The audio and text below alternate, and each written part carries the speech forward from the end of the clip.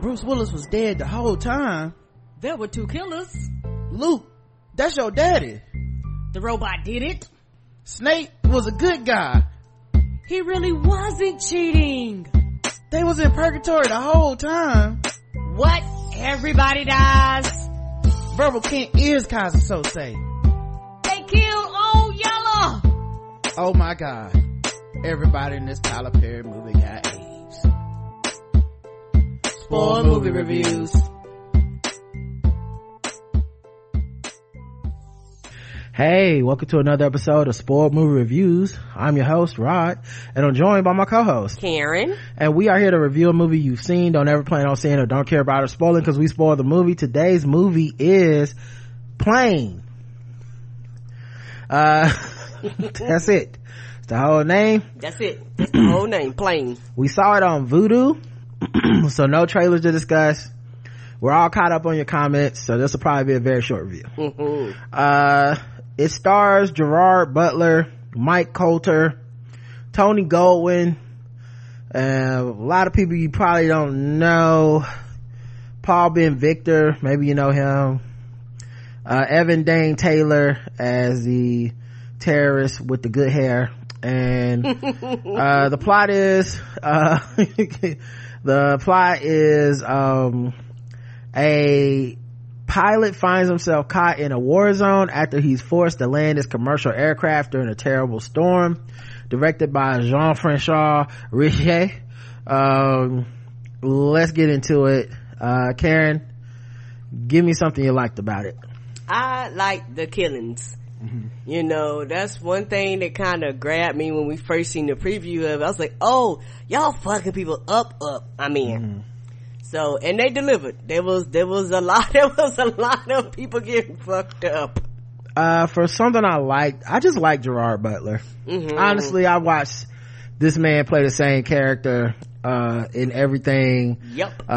Since like what was it, like Olympus Has Fallen? Yep, I've been in ever since. So just the fact that it was Impossible White Man, this nigga is apparently an airline pilot and a black ops level mercenary killer. So yeah, I just like Gerard Butler and his put upon, I just want to get back to see my daughter or whatever. And then of course, he's always like a kind of disheveled alcoholic ass nigga. Well, when it comes time for some killing, oh boy, does he know his way around a gun and a knife and a whatever the fuck else you need to do to kill people. And so he was like the main reason I made it through this film. Anything else for positive? And the killing, action and killing go the same, but I'm gonna treat them separately. I like the action. I thought the action in this movie was good. A lot of gun violence, a lot of the thing is similar to if you heard the Indiana Jones review, old man fighting. Cause there would be times when he get to the end, he'd be breathing hard. I was like, yeah, cause you probably 50 years old. I would be tired too. Another thing that worked for me was the mercenaries, when they came in. And I'm kind of gonna tie it to something else, which is Tony Goldwyn's character, Scarsdale, and his whole like, he was Mr. Know-It-All in the war room. And so he's like, countermanding everybody. He's mad at the guy who said they had to fly through the storm in the first place, as if he was supposed to see this foreseeable outcome that they would land on a deserted terrorist island and shit. But yeah, so I actually really liked Tony Goldwyn's thing and him bringing in like mercenaries and understanding the like geopolitical ramifications of what was happening, and the mercenaries actually being good in this film. Like it wasn't like they came there, and because they normally in these films have the mercenaries show up just to show that the terrorists are so good that only our guy can beat them, because even the mercenaries and the police and the military can't stop these terrorists. Only Brody Torrance can do it. And in this case they actually delivered. They was like, nah, we gonna murder the shit out of these. Like, we are professionals. Yeah, and they did. Like it was like low-key sponsored by mercenaries or something. Like Blackwater or something must have sponsored this movie. Yeah, because it was time they was fucking him so. They was fucking up the mercenaries so bad. It looked like they did a copy cut paste the mercenaries. It was so many of them. and they were fucking the mercenary up so bad. Sometimes the mercenary went down, the other one looked like, God damn, where did that come from? I was like, let's go. Like, they was like, you ain't pay us all this money for us not to fuck people up. Yep. I think they may have only lost one man, possibly. I think just one. Anything else for you?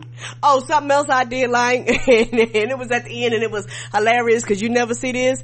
I like the fact that Mike Coulter got away. He got that bag and was like, he told Brody, bro, you know I can't go back with you. He was like, yeah, I know, dog, I know. He grabbed that money and sunk off into the abyss, never to be seen from again. Yep. I think it's interesting too because we never really get his full background. Like, you expect there to be like a time where he tells a story of what, something, but it's just kind of like, listen, I'm a shady guy, but I'm not just because I'm a murderer doesn't mean I'm not gonna help y'all, but also peace. And yeah, I can't go back. He dipped into the bushes and I appreciated that. Yes, like Homer Simpson. Right. I don't have anything else for positive. All right, let's get into negatives. one of the negatives I do have, and it was a kind of hilarious negative, them niggas got along too easy. It was like they walked in and they was like, we see what's happening, all right, let's go. And like they was never it was a kind of back and forth, but that shit didn't last long. They was like, life and death, let's go fuck them up. I did forget to add this for a positive. It was short, and the reason I meant to bring that up in positives because it kind of comes up in the negatives. It's so short, it feels like they didn't give a fuck. As far as like characters, they don't place this in the real world at all to me. Like, you don't really see like too much of the news coverage, because like we've had planes go down in the middle of the ocean with much less information, and America, the world got obsessed about those planes forever. Like, it was just, to this day there's documentaries on like Malaysia flight number this, that, and the other. This shit felt like it was just them people in a room. They never show the like airline people have like a press conference with the media to be they like show protesting. They don't show anyone trying to like figure out what happened, like a reporter getting the scoop and be like, is it true that they landed on this island? Like, you need that kind of shit in these films, and they just felt lazy, like they didn't even bother to do that kind of shit. And it feels like that's my number one critique of the film, is it's a lazy film. There's a way to do this where you put the time and the money into the details, and it's still the same general narrative. It's not like a deep story, but it just feels like, I can see a world where this happens. This never felt like that to me. It was just like, there's no room where 7 people decide all this shit about a plane and no one gives a fuck about it. That's ridiculous. So yeah, I would say it felt kind of like lazy. Anything for negative? Yeah, and I'm almost gonna go the opposite, because the way they wrote it was almost too long. It was like, well, if y'all didn't really have nothing here, you could have just cut the shit down then, if y'all really didn't have anything. Well, this movie's an hour and like 47 minutes according to this. So yeah, I mean, I guess you could have cut it down to like an hour and a half or even shorter. I think if they go the route you're talking, it should be 50 minutes. It's just not a plot. That was my thing. You know, it's just not a plot to this movie. So I guess I went the other way, which is like, spend some of that time building a world, but that would have cost money, and this film feels cheap to me. Yes, and so it's one of those things where I agree. If you were going to actually do it, yes, I would have loved for it to be longer if we were actually going to do world building and story building. But if you ain't, there's parts in this film where he's flying the plane, and this isn't even supposed to be some heavy lift, and it looks fake. Yes, like the actual plane looks like the technology we had from the 90s or something. And I'm not just talking the CGI, it's like what we had at the time to be able to film something. It looks that bad, and it just made me laugh because it looks so bad. There's so many moments where the film just looks cheap, and like, this is the best comparison I have for this movie is, if this was 1997, this is the movie you go to Blockbuster to get like Bad Boys, but they out of Bad Boys. Right. So then you end up getting like this movie because Gerard Butler made some bad decisions in his life and he owes the IRS a lot of money. Right. So he had to make 10 Chinese films in less than a year in order to get the money to pay back the IRS. That's what the fuck this feels like. Anything else with negative? Oh, my thing too, the family was pointless. We did not need that. We did not need. It was just the daughter. Yeah, we did not need Brody's family. If we weren't gonna go into the whole family, why had a family? My main thing for the last thing for me is the terrorists are terrible. They are. They have no real motivation. There's no actual character driven moments. There's no charisma. They have barely any fucking lines. It's all just broken English. They feel like the black people on Sons of Anarchy to me, where I'm just supposed to think they're a thug and they're a gangster because they're black. Right. But being a black person, I speak black. I know blackness when I see it. So when I see this guy in a buttoned up t-shirt and khakis, I'm not thinking, oh my God, I'm scared as hell. There's 7 black guys in buttoned up shirts and khakis. That's not a gang to me. But if you're if you're a racist white person who thinks every black man is scary, and that's why you have bouncers that may look like they may have never lifted a weight in their life, and bouncers that look like they, would pass out if you made them run 3 feet. But white people are like, that's a bouncer to me. I'm scared of that person.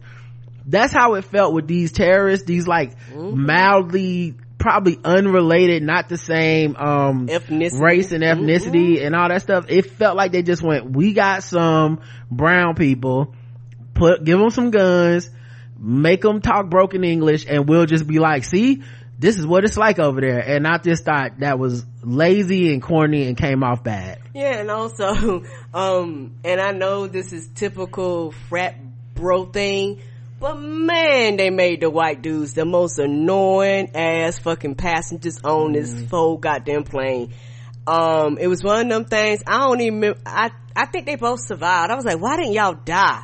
Cause y'all was just the fucking worst. Yeah. So I'm with you. You can keep going until you're out. I'm done. I'm done. Okay. Let's rate it 0 to 5. This right here actually, compared to some other action, I'm gonna give it 2 scores. Okay. If you're just watching this as a regular movie, it's probably like a 1.5. Like, it is not really that good or great. If you're watching it for like impossible white man, I would give it a 2.5. Yeah, I think as an impossible white man film, it's probably like, yes, you're right. It's about 2.5 impossible white man, because it's like, when it's bad, it's funny. The action is stupid and ridiculous. It hits every trope. Even him getting shot but not needing medical assistance and shit because he's so tough. But as a film, I'd actually give this shit like a 0.5. Like, it's bad. This is an indefensibly bad, lazy, cheap film. And it's just, it's missing the charisma and the attention to detail that elevates movies like this into like a cult classic where you're like, well, it's not good, but like I'd say Olympus Has Fallen isn't necessarily a good movie in the script and acting, but it's good in the like Impossible White Man like comedy action movie, and you're like, okay, I fuck with this. They know the archetypes. I didn't get any of that here, so wasn't a fan. All right, that's it. Thanks for listening. Peace.